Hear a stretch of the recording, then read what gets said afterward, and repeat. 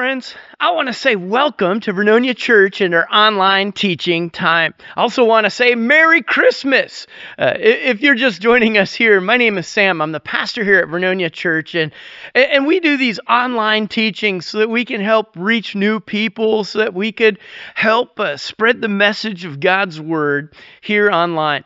And so I want to welcome you. If you're just joining us for the first time, I want to say we're glad that you're here. If you're a person who's been with us regularly, I want to say we're glad that you're here, and I hope these teachings have been blessing you as we've been moving in to the Christmas season. This year, our Christmas teaching series is called God's Voice and His Son, where we've been talking about how this Son that was born is God's voice to us all today. And in just a few moments, I'm going to share with you a teaching where we're going to talk about how His Son is the creator of all things. And it's going to be a great day. Hey, before we begin, I want to invite you to please like and subscribe, to hit the sub notification bell, to leave comments, encouragements, to just engage with what we're doing here, so that you can help us reach new people, so that you can help us engage with new people with the message of Christ. That said, I want to invite you to pray with me as we dive into our teaching.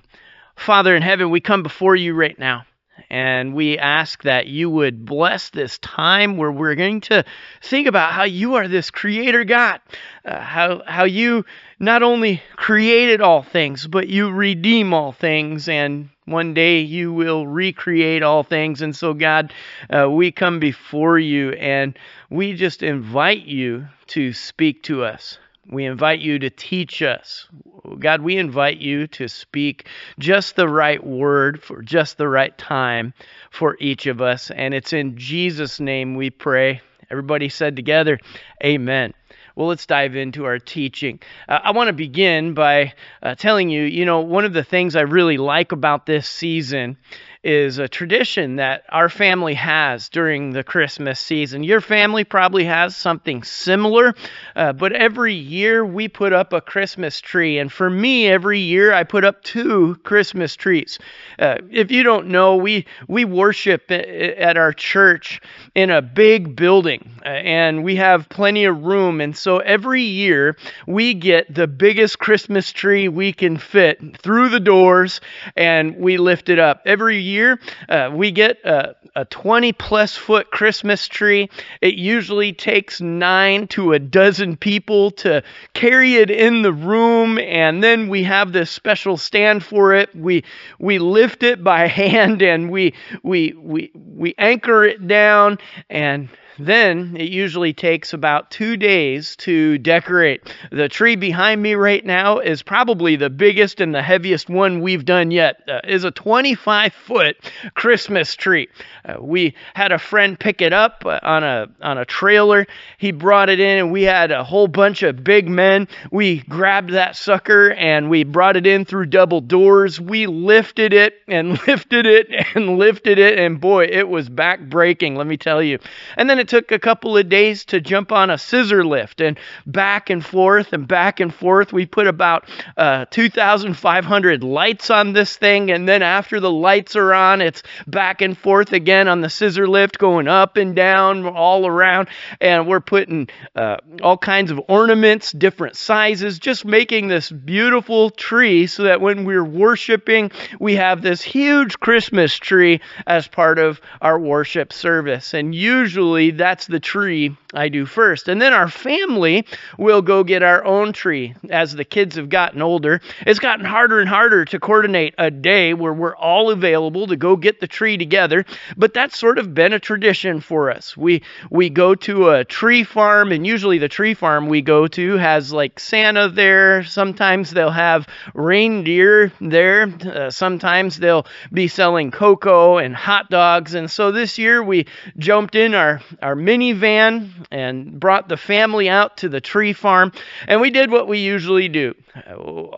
We got the cocoa, we took a bunch of pictures, then Mama and the girls start looking for the tree. And I've learned over the years that there's only really one person choosing that tree, and I'll get asked, what do you think? And I'll say, well, that's a good one there. And I really have learned that there's not much that is worth saying when it comes to my opinion with the tree. That's okay.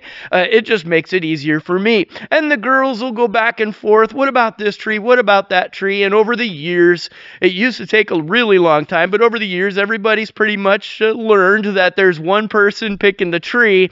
And so it got a little quicker.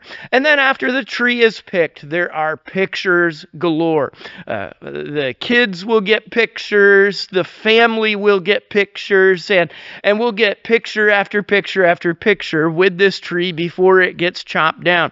Then we hand the saw to my son. He gets on his knees, starts sawing the thing, and then we carry it down and we put it on the minivan. This year, the tree was small enough. We just went ahead and stuck it inside the minivan. It was like a great, pine scent refresher, and we went home with the tree, and I'm so grateful that these trees are smaller than the 25-foot one. Instead of taking a couple days, it takes about 10 minutes to put the lights on and put it up. Christmas music is playing, and it's a fun time. It's a fun tradition that we have when it comes to the Christmas season. And I wonder, what traditions do you have? Do you have a Christmas tree tradition? Before we had kids, it was just, we put up a fake tree, and we still decorated it and everything. Maybe you put up a fake tree. Maybe you go get the real tree. Maybe it's a big ordeal for you. What tradition do you have surrounding your Christmas season? Do you go get it right at Thanksgiving? Do you get it before Thanksgiving? When do you get it? Do you get it last minute? What traditions do you have? I'd be curious. Just put in the comments below what traditions maybe you have when it comes to the Christmas tree in your house. Well, a Christmas tree. Have you ever thought about why we use Christmas trees? What's the deal with Christmas trees? And where did this tradition begin? Well, the story's told that in the 700s, there was a Christian missionary in Germany who was reaching people for Christ. He was sharing with these people the faith in Christ, and as people were responding, they were turning their backs on their pagan gods. And in that area at that time, they were worshiping a lot of the Greek gods like Zeus. And there's a traditional story that says that as they were reaching people for Christ, this missionary was leading them to get rid of the things that reminded them of these pagan gods. And there was one pagan god, or one place where they worshipped this pagan god, and it was this big oak tree, considered the oak of Zeus. Well, this missionary led them in cutting down that old oak tree. Well, they cut it down, and over time, in that stump, a shoot began to grow up. Somehow, somewhere, a fir tree was seeded in the stump of that old oak, and a fir tree began to grow. And this missionary looked at that fir tree, and he took it as a symbol of Christ.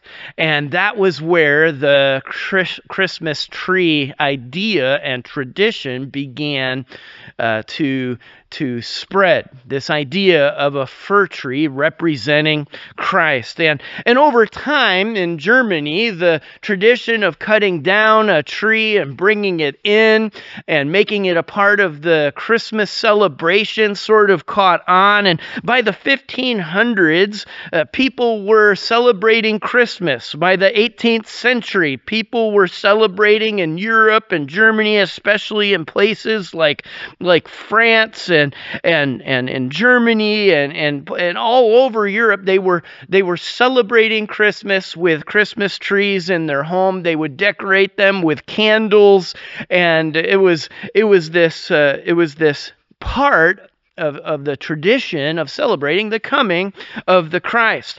And the Christmas tree sort of took on special meaning. Over time, it was used to teach Now, a lot of times in those days with a low level of literacy among the average people, there was a lot of use of symbolism to teach. There was a lot of use of traditions to teach, a lot of use of pictures and paintings, glass windows with figures and different things going on. A lot of teaching was done with these traditions and symbols, including the things that began to kind of come around the Christmas season and the Christmas story.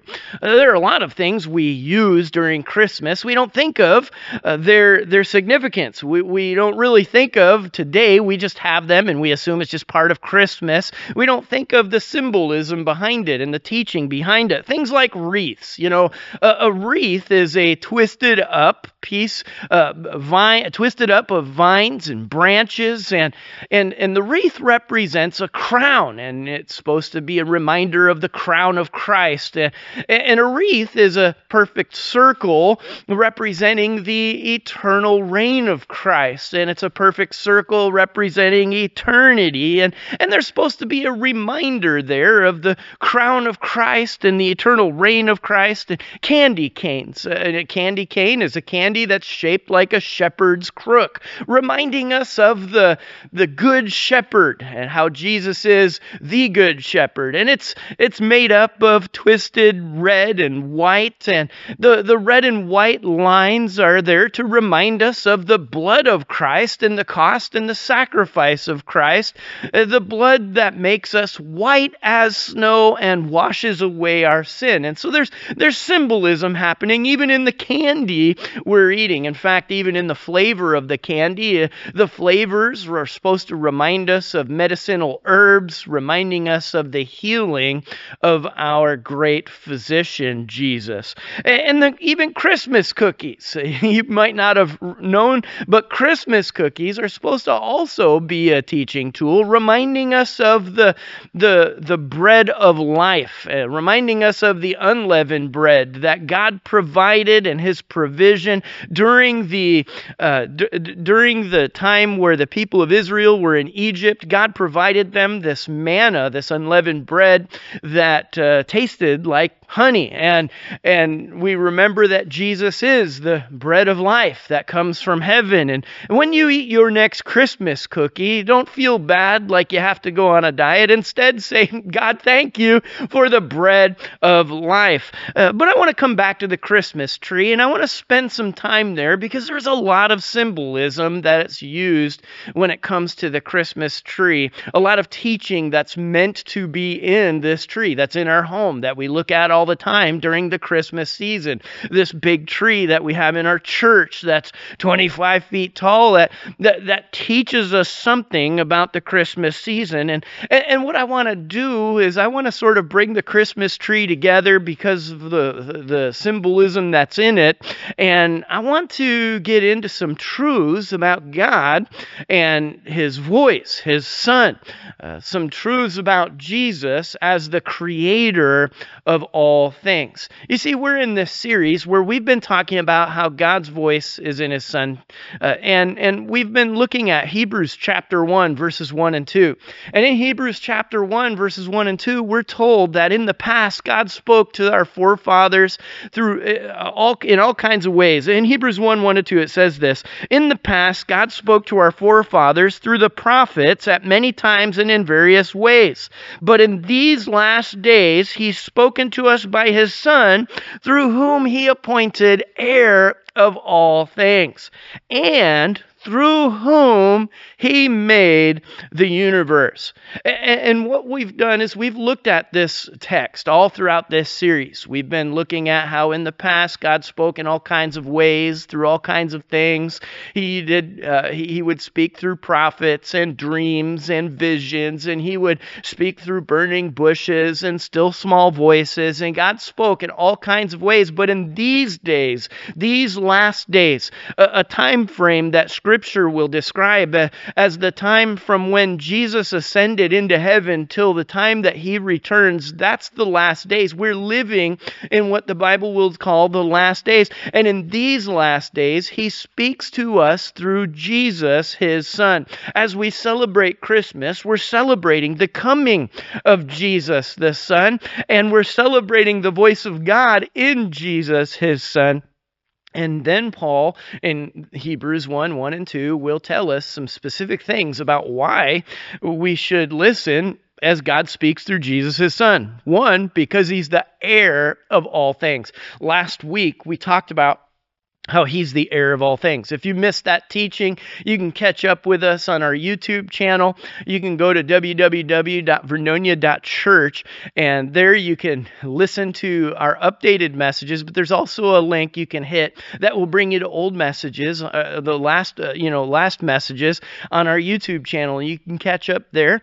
But in these last days, he speaks to us through the Son, who's the heir of all things, and today we're going to talk about how the last line of this says, through whom he made the universe.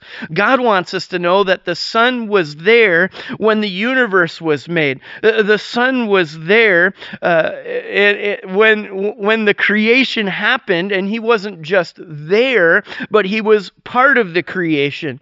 You see, Jesus didn't begin to exist when he was born in Bethlehem and when the Christmas story began to unfold. No, Jesus existed before all of that. Jesus has always existed. He's always been part of who God is. And I want to encourage you. I'm gonna give you a whole bunch of stuff, a whole bunch of teaching today, and I'm gonna keep coming back to the Christmas tree and its symbolism. I know it's traditional symbolism, but in each thought, it's going to be a biblical thought about how Jesus is the creator of all things. You see, when Jesus created all things, a tree was there. And the Christmas tree is supposed to bring us back. It's supposed to remind us of the tree that was there at creation. You see, the Christmas tree, part of the symbolism is that it will represent the Trinity.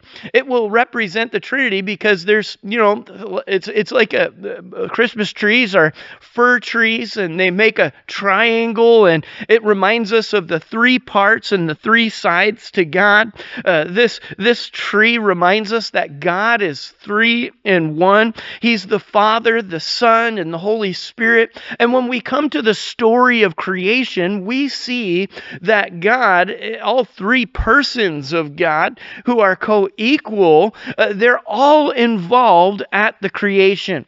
The Apostle John, when he writes to us about who Jesus was before the Christmas story, he will describe Jesus as the Word of God.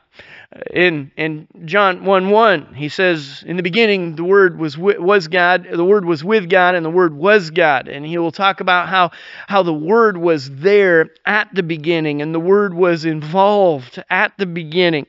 Just so we're sure that John was talking about Jesus, in John 1, verse 14, it's kind of John's theological Christmas verse. It's the verse that tells us what happened when the Word of God became the Son of God. And in John 1:14, it says that the Word became flesh and made his dwelling among us. And so John is going to tell us that the Word was there when the creation happened. And the Word was the one through whom God made the universe. And we open up Genesis chapter 1, verse 1, and we meet God, and we see at the beginning God spoke, and all things came to be. Jesus was the Word that God spoke.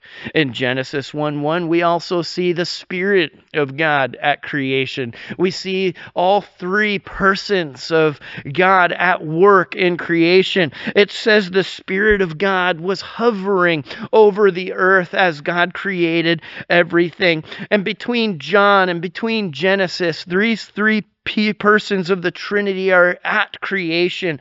And in Colossians chapter 1, verse 16 to 17, the Apostle Paul is going to tell us that Jesus is the Creator God. It says in Colossians 1, 16 to 17, "For by him all things were created, things in heaven and on earth, visible and invisible, whether thrones or powers or rulers or authority, all things were created by him and for him.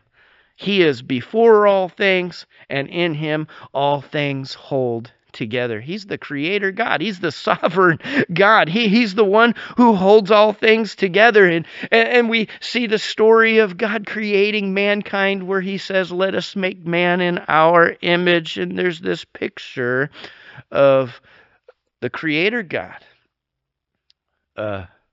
Three persons, all in one, creating. And there's a tree there.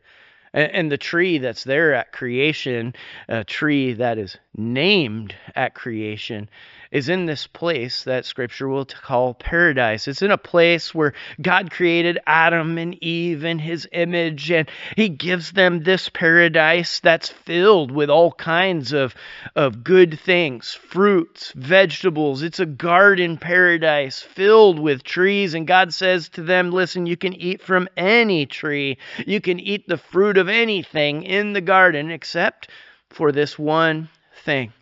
This tree that's there, it will represent a choice. You see, God wanted to have a genuine relationship with his creation, but a genuine relationship requires a genuine choice. And God told them the ramifications of that choice. Because God is the author and the creator of life, should they choose to reject a relationship with God, then they will bring into their lives sin, brokenness, and death.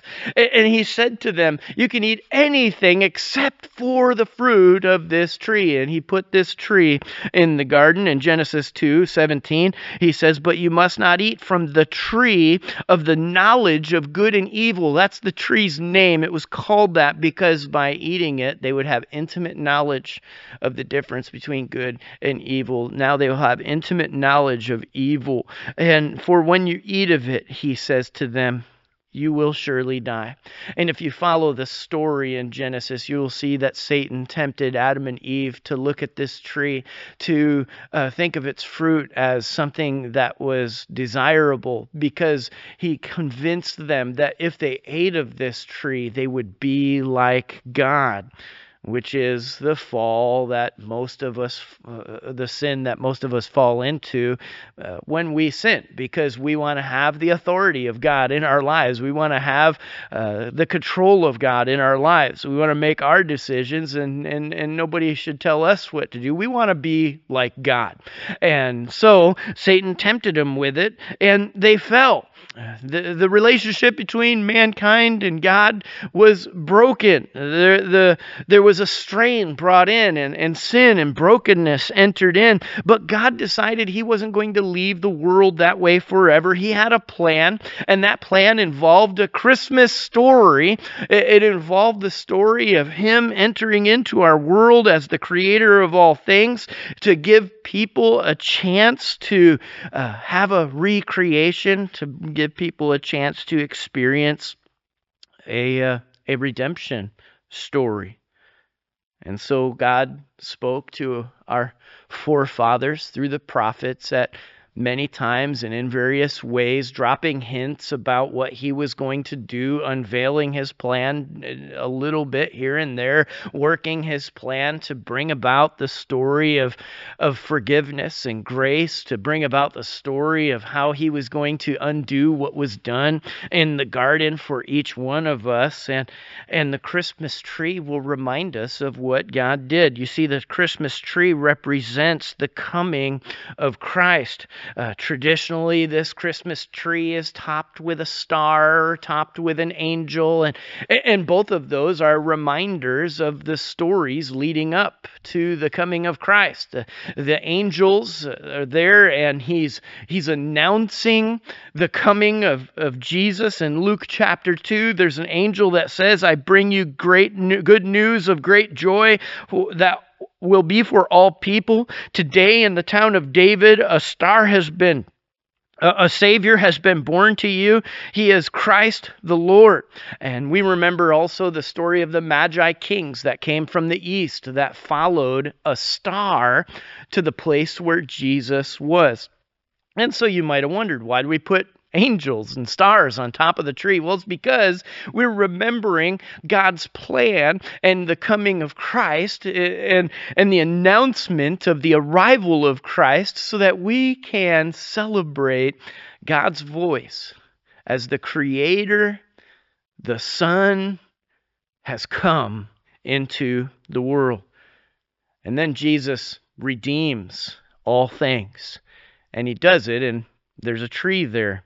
And we can follow the symbolism of the Christmas tree to lead us to the redemption story of Jesus. You know, one of the things that tree is supposed to represent is the burning bush, where there was this bush that was on fire, and the bush was on fire, and God's voice was speaking from that bush to Moses as he's telling Moses that he is going to lead this people up out of Egypt, out of the slavery they were experiencing, out of the genocide they were experiencing. God was going to free these people and make a kingdom of his own out of these people. He was going to redeem these people. Here's one of the things that God would say to Moses in Exodus chapter 6, verse 6. He would say to the Israelites, I am the Lord, and I will bring you out from the yoke of the Egyptians. I will free you from being slaves to them, and I will redeem you with an outstretched arm and mighty acts of judgment. And the word redemption here is a word that is supposed to give us the idea of someone buying something and freeing something and saving something out of slavery or redeeming someone. Means that you have saved them, you have freed them, and often there's a price you paid for them, and Jesus will pay the price of his life for us to redeem us. But here, the redemption of Israel was God pulling them out, freeing them, saving them, claiming them as his own. And even though that did happen, it was supposed to be somewhat of a foreshadowing of what Jesus was going to do as our Redeemer and Savior. He was going to free us from slavery to sin and death, and he was going to redeem us and claim us as his own and bring us into his eternal kingdom. The picture of Moses being sent to help to be God's instrument in redemption is supposed to be a picture of how Jesus is God's instrument of redemption for us. And the Christmas tree is meant to remind us of the shoot of Jesse, which was a biblical prophecy, a lot like that tree stump that was cut down by that missionary, and a lot like how the fir tree began to grow in the stump. That story is sort of a story that, well, God said something like that was going to happen with the throne of David. God told the people of Israel that David's throne and his kingdom, well, it would be like someone chopped down a tree. But the tree wouldn't die, because out of that tree would come a shoot that would grow into another great tree that would bear all kinds of fruit. And the picture of a tree that grows up out of a stump is sort of a metaphor that God will use, sort of a symbolism that God will use for the way that we know historically what happened, that the people of Israel and the kingdom of Israel and the throne of David looked like a tree that was cut down. With all the exiles and with all the falls of Jerusalem and with what looked like the end of the throne of David, but until we come to Matthew chapter 1, where a son of David rises up to become the King of Kings and Lord of Lords, and he reigns on an eternal throne. Here's what Isaiah prophesied. Isaiah prophesied that a shoot would come up from the stump of Jesse.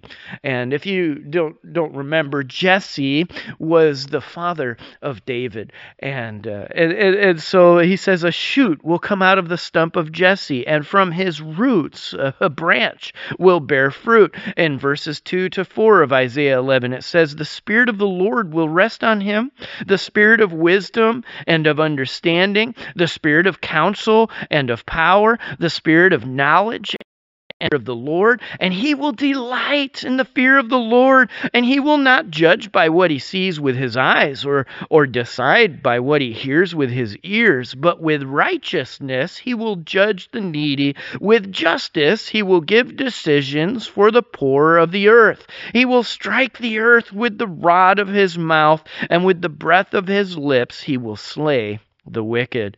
In Isaiah 11, verse 10, it says, in that day the root of Jesse will stand as a banner for all peoples. The nations will rally to him, and his place of rest will be glorious. And so when we're looking at our Christmas trees in our homes, other than just seeing a bunch of lights and presents under the tree and this nice tree that smells real good, remember that this tree represents a tree that grew out of a stump that was a part of the promise of God, that he would redeem all people, and all peoples all over the earth will turn to God as they turn to this root of Jesse, this shoot of Jesse. And the Christmas tree represents this shoot, this root. This shoot. Eventually, I'll get it right. This shoot of Jesse, which is the tree growing up out of the stump. We will turn to it. We'll think of how Jesus is the light of the world. The Christmas tree also reminds us of that. You know, we usually adorn that tree with lights. The tree behind me here has about 2,500 lights on it, and my tree at home has like 200. But we have these lights on our trees that represent Jesus, the light of the world. In John 1:4, it says, in him was life, and that life was the light of men. In John 8:12, Jesus would say, I am the light of the world. Whoever follows me will never walk in darkness, but will have the light of life. You know, every once in a while, I'm reminded of what a dark world we live in. It doesn't take long to get a reminder like that. I do try to read the news headlines of the day just about every day. I'll read different news outlets. You know, I look at what I call all three. I'll look at the Fox News outlet. I'll look at a CNN news outlet, and then I'll look at the BBC outlet. And one thing I notice is that just about every news headline is about a scandal. It's about a murder. It's about a sad story, a reminder of the brokenness of the world that we live in. We live in a dark place, but often we don't have to look at news headlines. We can just look at the world around us.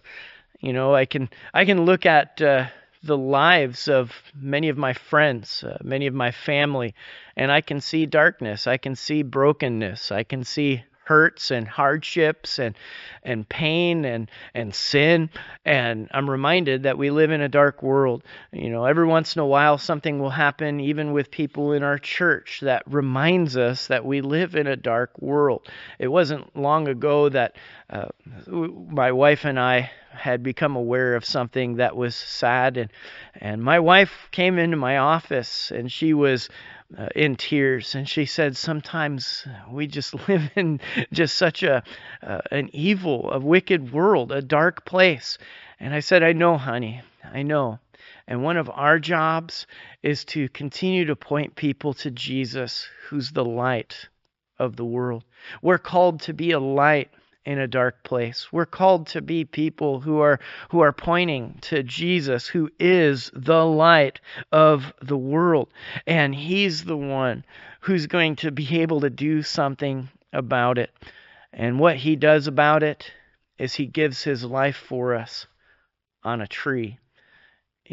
When Jesus redeems, there's a tree that was cut down, a tree that was milled, and then a tree that was crafted into a cross. That tree was used to crucify our King of Kings and our Lord of Lords, and that tree was used as a place for all the curses, all the darkness of our world to be nailed onto that cross. And if we would turn to him, our light, if we would turn to him, we can see all the darkness of our lives put on that cross, put into the hands and the feet of Jesus that were pierced on that cross. And Jesus becomes a curse for us on that cross so that he might redeem us from the effects of the curse on us and in our world. It says in Galatians chapter 3, verse 13, Christ redeemed us from the curse of the law by becoming a curse for us. For it is written, cursed is everyone who's hung on a tree. And so we see the Creator, when he created, there was a tree there, and that tree represented a fall. And then he redeems, and when he comes, he enters our world through the Christmas story as our Redeemer, as our Creator. And when he redeems, there's a tree there, and on that tree we see the Son of God, the voice of God, saying, Father, forgive them, for they don't know what they're doing. On that tree, we see the light of the world, who becomes our life, who becomes our light, who becomes our Redeemer. And when Jesus recreates all things, I love this, there's a tree that's there. When the Apostle John was given his revelation that we read in the last book of the Bible called Revelation, he shares with us this vision that he had as Jesus shows him heaven. Jesus shows him what heaven's like and what's there. And John tries his best to put things into words we can understand, and a lot of it is just so wild and crazy as we read it. And 3 times over in the book of Revelation, Jesus will share with John a message that people fell once God created, and that in that fall there's darkness and brokenness, there's dragons and beasts and all kinds of bad things, and there's an attempt to overcome the work of God. There's an attempt to destroy people, but in the end, Jesus is victorious. In the end, the Son of God, the Lamb of God who was slain, sits on the throne, and in the end, those who believe in him will be welcomed into his kingdom with white robes. And there's all kinds of imagery and everything going on. And I love the way that John paints a picture of how we're in heaven. And in heaven, there's a new heaven, a new earth, a recreation of God. And there's a new Jerusalem. And he describes how there's this river of life that comes from the throne of God, and along the river of life is a tree, the tree of life. And by the way, the Christmas tree is supposed to be a symbol, a reminder of the tree of life that grows along the river of life. The Christmas tree represents this tree. In Revelation 22, 1-2, it says this, "Then the angel showed me a river of water of life, crystal are clear as crystal, flowing from the throne of God and of the Lamb. It flowed down the center of the main street. On each side of the river grew a tree of life, bearing 12 crops of fruit. In other words, it bore fruit every month, every season, with a fresh crop each month. The leaves were used for medicine to heal the nations. And this is a tree that continues to bear fruit. This is a tree that stays green all year long. And that's one of the reasons we use a fir tree, an evergreen tree, because the Christmas tree represents a hope that never goes away. Like the tree of life, the Christmas tree stays green 12 months of year, and it brings hope. It bears fruit no matter what season of life it's in. It reminds us that there's hope. And the tree of life, John brings to our minds, is a tree that brings healing to the nations. We live in a world filled with people that need healing. We live in a world filled with people who are hurting, and they need spiritual healing, emotional healing, physical healing. We need the healing of God, and Jesus offers us hope. And one day He will bring healing to all who are in His kingdom. And the Christmas tree points us to heaven. It's like a big arrow pointing up. Its needles, its crest, it's all shaped upward, right? And it's all shaped to point us to the one who created, who redeemed, and who recreates all things. In Psalm 123, verse 1, it says, "I lift my eyes to you whose throne is in heaven." And this tree is meant to point us to the one who's in heaven, because in heaven, that's where all the promises, that's where all our faith becomes sight. That's where we find the redemption of Jesus. And the Christmas tree represents a resurrection. You see, just like the tree that we put in our house gets cut down, and then it gets lifted back up, propped up, put up. So too, Christ gave His life. He did die. And for 3 days, He was in a tomb. And then 3 days later, He rose from the dead. Ultimately, it's a reminder that our Creator God gave His life for us. But He was our Creator God. He was the author of life, and death can't hold down the author of life. Death isn't powerful enough to keep its grip on the Creator, the one who breathes the breath of life into us. And so we see that the story of the coming of our Creator is the story that goes from a tree to a tree to a tree. And so I guess it's fitting that we involve a tree as we celebrate His coming. It's a reminder that our faith in Jesus is faith in the burial, the death, and the resurrection of our Savior. It's a reminder to confess our faith in Him and to believe in His resurrection in our hearts. In Romans 10, verses 8 to 10, it says this, that the message is the very message about faith that we preach. That if you openly declare that Jesus is Lord and you believe in your heart that God raised Him from the dead, you will be saved. For it is by believing in your heart that you're made right with God.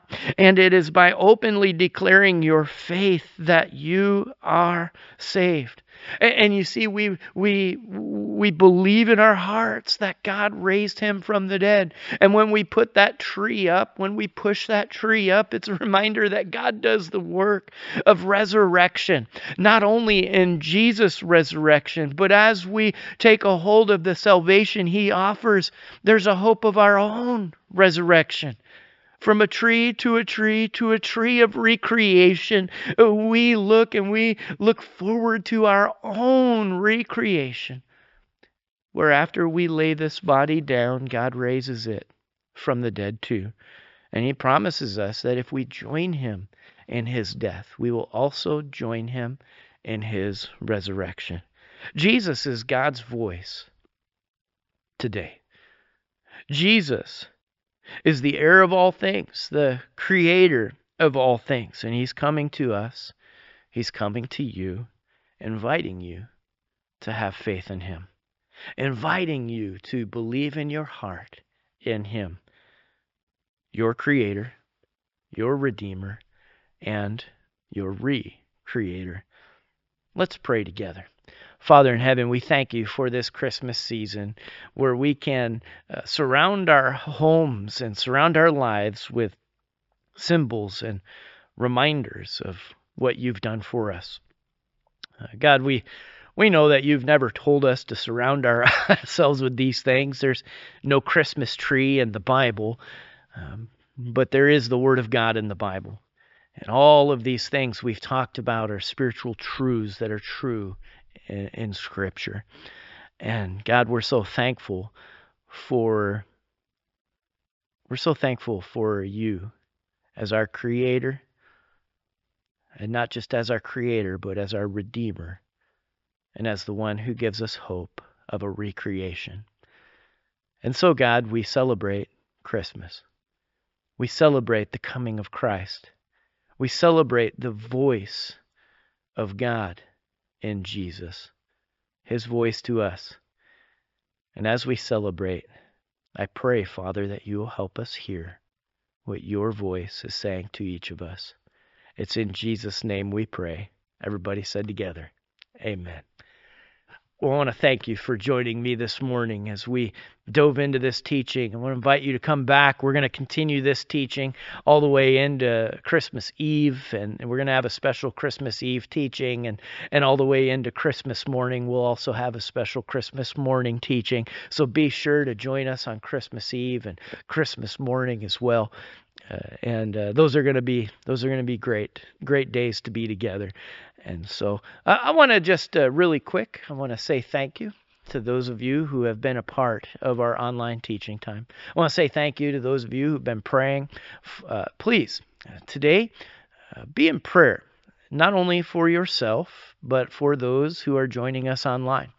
And be in prayer that we will continue to reach new people online, that we will continue to be a blessing to others online. Be in prayer, because you coming and being a part of this ministry, you're doing more than just viewing, right? You're hearing from God, but you're also serving. You can serve by praying for the other people that will join us online, and you can serve by praying that other people will be joining us online. And some of you are giving. I want to say thank you for giving to Vernonia Church. Some of you have been giving to our special Christmas offering. This is an offering we do every year together. This year, our Christmas offering is going to go towards building a new kids park here on our church property. We have one now, and we're going to tear it down. It's time to replace it, and we're going to put a brand new one in. And so, if you want to give towards that special Christmas offering, you're welcome to do that as well. But I want to say thank you to those of you who've been giving to support this work that we're doing. And God is using your giving. Your giving is making a difference, because through the work we're doing, we've been helping people come to know the truths of God's Word together and in creative ways. I want to say thank you to those of you who are doing that. If you'd like to give, if you'd like to be a part of it, it's easy. You could click a link below, which will bring you to our online giving Tithely account. Or if you want to go to www.vernonia.church, you can click there. There's a give tab that you can follow, and that will bring you to the same place. While you're on our website, you might as well go to our YouTube and check out old messages, catch up on series that we've done in the past. Maybe you'll find something that you really interested in as you browse through the different series and teachings that we've done. Be sure to do that as well. Well, with that said, I'd like to pray one last time. I'd like to pray that God will bless our work that we're doing here at Vernonia Church. Let's pray together. Father in heaven, we pray that you will continue to work through Vernonia Church. We pray that you will help us to spread the message of the gospel to our online community as well as to our physical community. God, I pray that you will help us to continue to be a light in a dark place. I pray that you will help us to continue to point the people of this community, the people of our church, towards you. We thank you that you are our light, and we thank you for leading us to the cross where we can find salvation and forgiveness, and to your kingdom where we have hope of spending eternity with you. And God, we pray that you will help us as a church. We pray that you will help us as an online community to be able to draw more and more people to your salvation and your kingdom as well. It's in Christ's name we pray. Everybody said, amen.